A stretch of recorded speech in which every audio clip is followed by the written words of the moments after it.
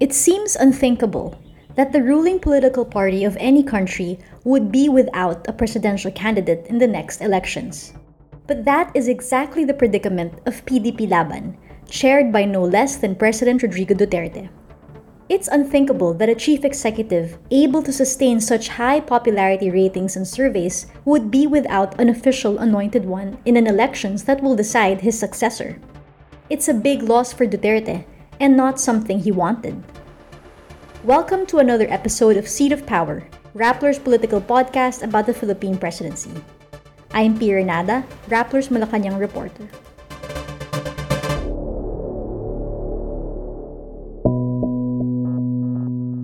There are many ways to think about how this saga is unfolding.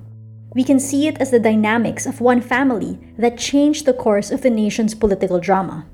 Ultimately, it's Duterte's lack of rapport with his daughter Sara Duterte and her own determination to carve out a political niche all her own that led to a sort of parting of ways.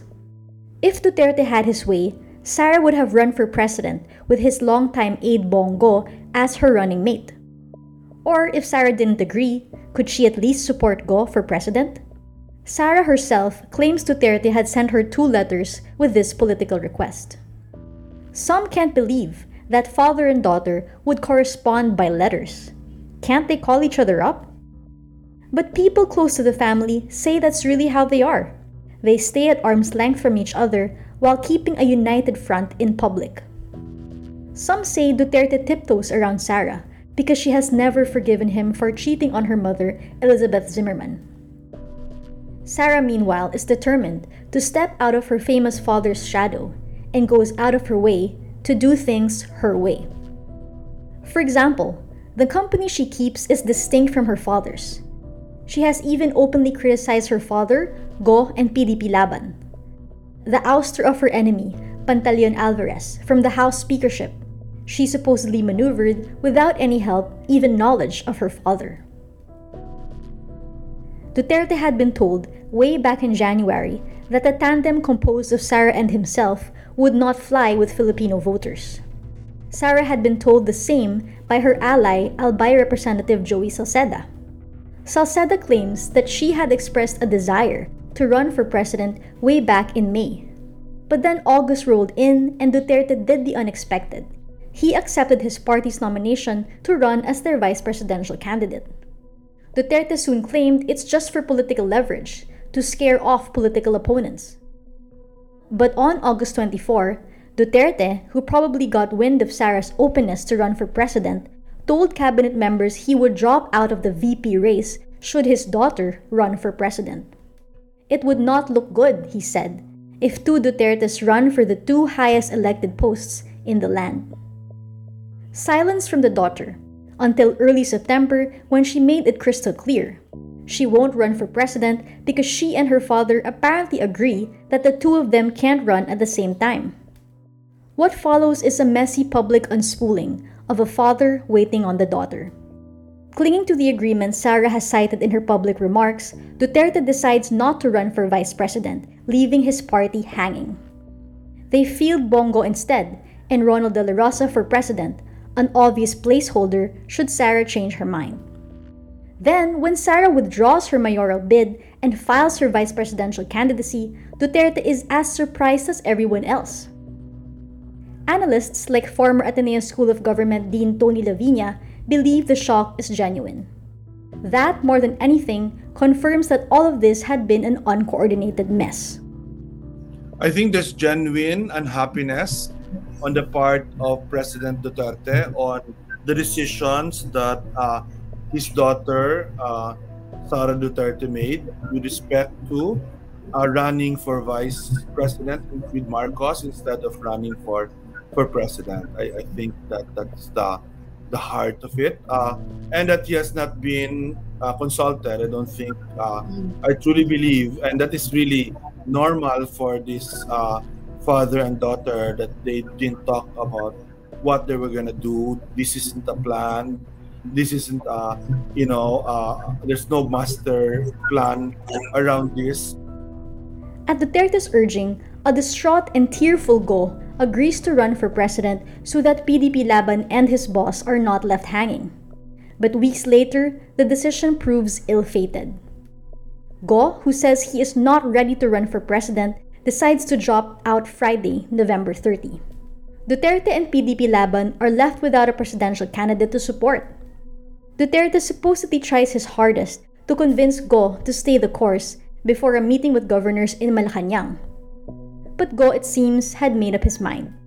Presidential advisor on political affairs Jacinto Parras heard Go explain his doubts about his presidential bid in the governor's meeting. He felt awkward on the idea of running for the presidency.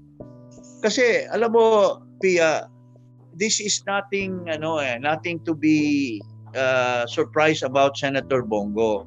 Iba kasi yung sa senatorial dahil marami sila. Ito kasi one-on-one and it will be a very rigorous campaign. Especially nahuli siya sa he is behind the pack in the sense na huli siyang nag-file. It's easy to say all this was orchestrated, but much harder to explain why or how if so. If this was all scripted, what could have been the political benefit of the melodramatic backpedaling? The mess only confused Duterte supporters, laid bare chasms in PDP Laban, and suggested the president has less control over the political stage than might have been thought. There have even been insinuations that it's Duterte who's being played, that he's the pawn of other political actors. I wouldn't go as far as that.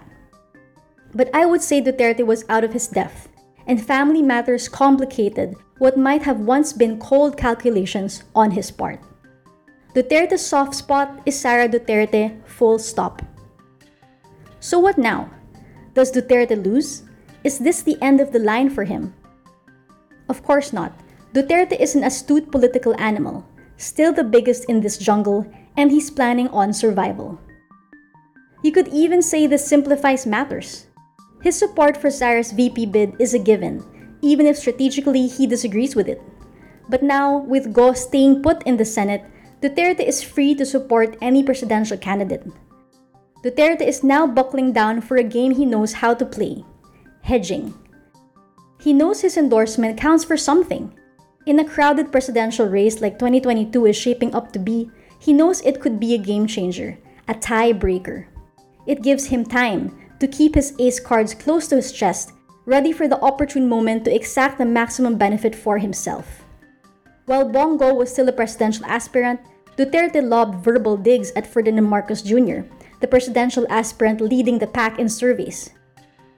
With Go no longer Marcos's rival for the presidency, will we see a shift in Duterte's messaging? One candidate, Manila Mayor Isko Moreno, is already putting out more pro-Duterte remarks, hoping to win Duterte supporters orphaned by Sara's and Bongo's decisions not to run for president. Duterte knows he needs an ally in Malacanang to succeed him. Ito ang dilemma ko. The president that will win must be a friend of mine to whom I can work with. Only an ally can shield him from accountability for his drug war. Only an ally can keep the International Criminal Court away. Only an ally can ensure his legacy is not demonized. Duterte knows all too well the awesome powers of a president out for blood. You've been listening to Seat of Power. Once again, I'm Pia Renada. Thanks for listening. If you enjoyed this podcast, help us continue to do what we do by contributing to Rappler. You can support us by making a donation of any amount through rplr.co/supportrappler. That's rplr.co/supportrappler, or click on the link in the description. Your donation directly supports fearless, independent journalism in the Philippines.